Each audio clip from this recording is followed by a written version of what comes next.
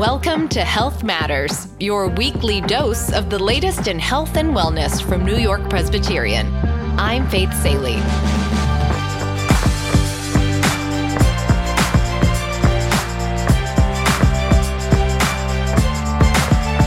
If you're like me, the day doesn't officially start until I've had my morning coffee. Whether it's from coffee, tea, or soda, roughly 80% of U.S. adults consume caffeine every day. So what are the health-related pros and cons of caffeine consumption? How much is healthy to drink? And is it true that coffee drinkers live longer? This week, I'm joined by Weill Cornell endocrinologist Dr. Rekha Kumar to help answer questions about this ubiquitous stimulant so many of us rely on.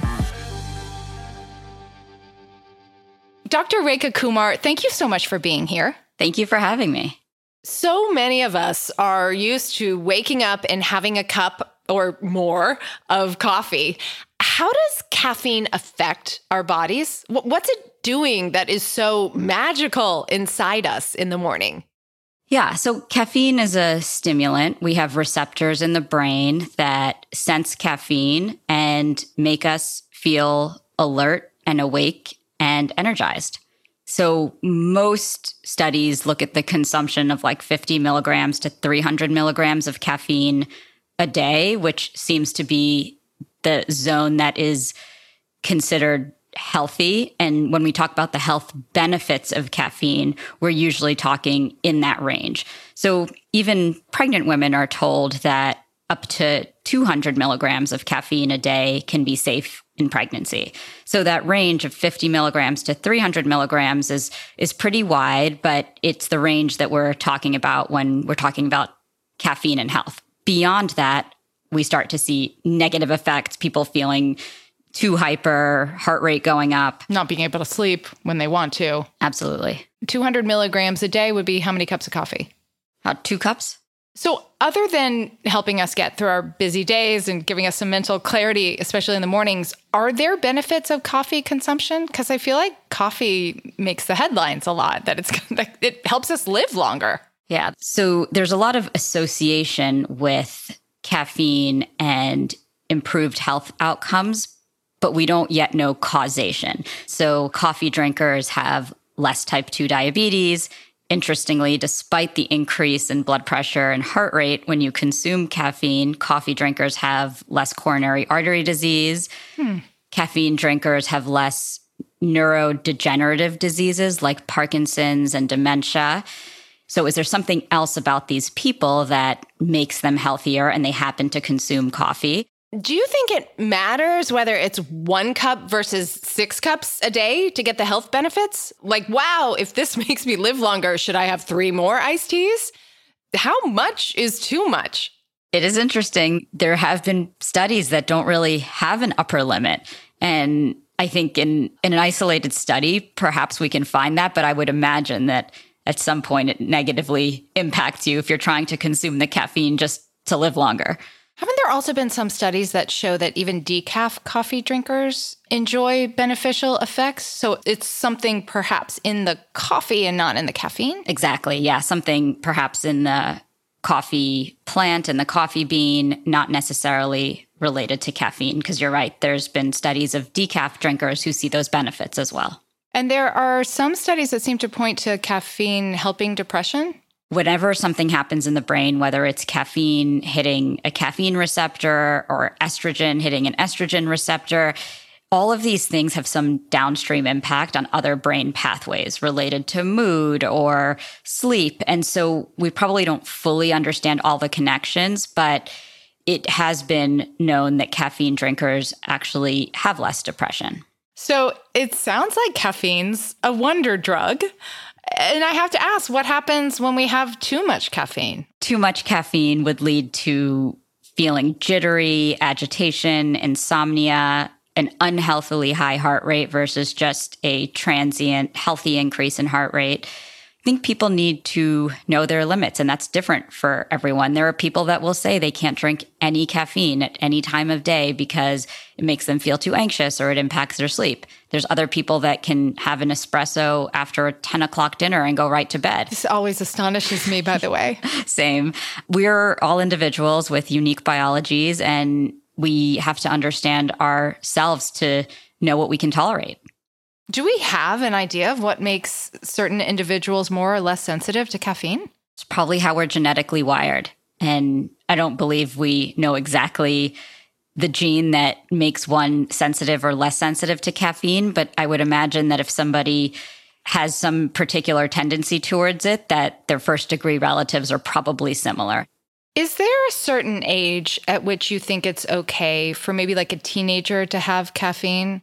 I started drinking coffee when I had to study in college. It was probably because I stayed up too late the night before. But I would think that an 18-year-old's brain is a safe time to have regular exposure. But that's my opinion. But I think we want children to learn how to focus without chemicals or substances unless they have attention deficit disorder and need medication. It sounds like as a parent and as a doctor, what you want for kids is to learn sleep hygiene, right? Absolutely. And there's other downsides to a young person not sleeping related to growth and metabolism. So we definitely would want to teach that age group to sleep rather than compensate with caffeine. What about energy drinks? Should we avoid them altogether? I know there's a lot of sugar in them, let alone caffeine. Yeah, there's also other chemicals in them. So I consider coffee and tea in a separate category than energy drinks, or those really popular drinks these days. I've noticed that many of them have taurine in them and other amino acids. I don't believe we know about the safety of some of these drinks and some of the substances in them. Yes, there's caffeine in them, but there's other amino acids that could be stimulating or activating to a person, and children are drinking these. So I actually would prefer that people drink coffee over an energy drink. It seems that the amount of stimulant in an energy drink is quite high where people could feel unwell. What is your guidance when it comes to caffeine consumption and pregnancy or even fertility, trying to get pregnant? I think there are mixed messages out there. And again, I think it depends on the individual.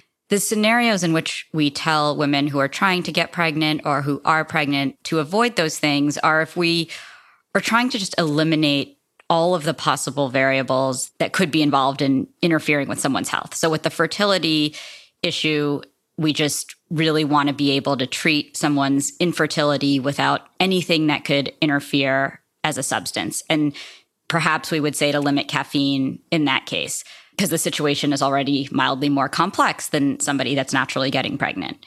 And in pregnancy, a lot of people are very sensitive to the increase in blood volume, the increase in heart rate, because your heart has to pump more blood because you have more fluid. Some people that are very sensitive to that, they feel that their heart is beating harder or faster. I would tell them to avoid caffeine because it's going to make that sensation or the perception of that sensation worse. Generally speaking, I would say that for the average healthy woman, it is safe for them. If the situation is more medically complex, we might ask them to cut back. I remember I cut out caffeine for years. And then when I started using it again, I feel like I could harness its power when I really needed it. That's absolutely true. And that's true for many things that have brain receptors. The more you hammer those receptors with the substance, they what we call downregulate, and it requires more of the substance to get the same feeling. So then the reverse of that would be if you want that feeling easily with whatever the substance is, caffeine or anything, then you'd have to retrain your brain to upregulate those receptors, meaning that even if a little bit of the substance is around, you get the downstream benefit. What are some recommendations you can offer to individuals who want to regulate their caffeine intake? If I had to look at the population as a whole, if I had to give blanket advice to everyone, I would say it's still not a replacement for water. So I'd want people to hydrate with water and try to get their caffeine intake in the first half of the day so they still have a healthy wind down and sleep routine. Dr. Rekha Kumar, I raise my mug to you. Thank you. This was both stimulating and comforting conversation. Thanks so much for having me today.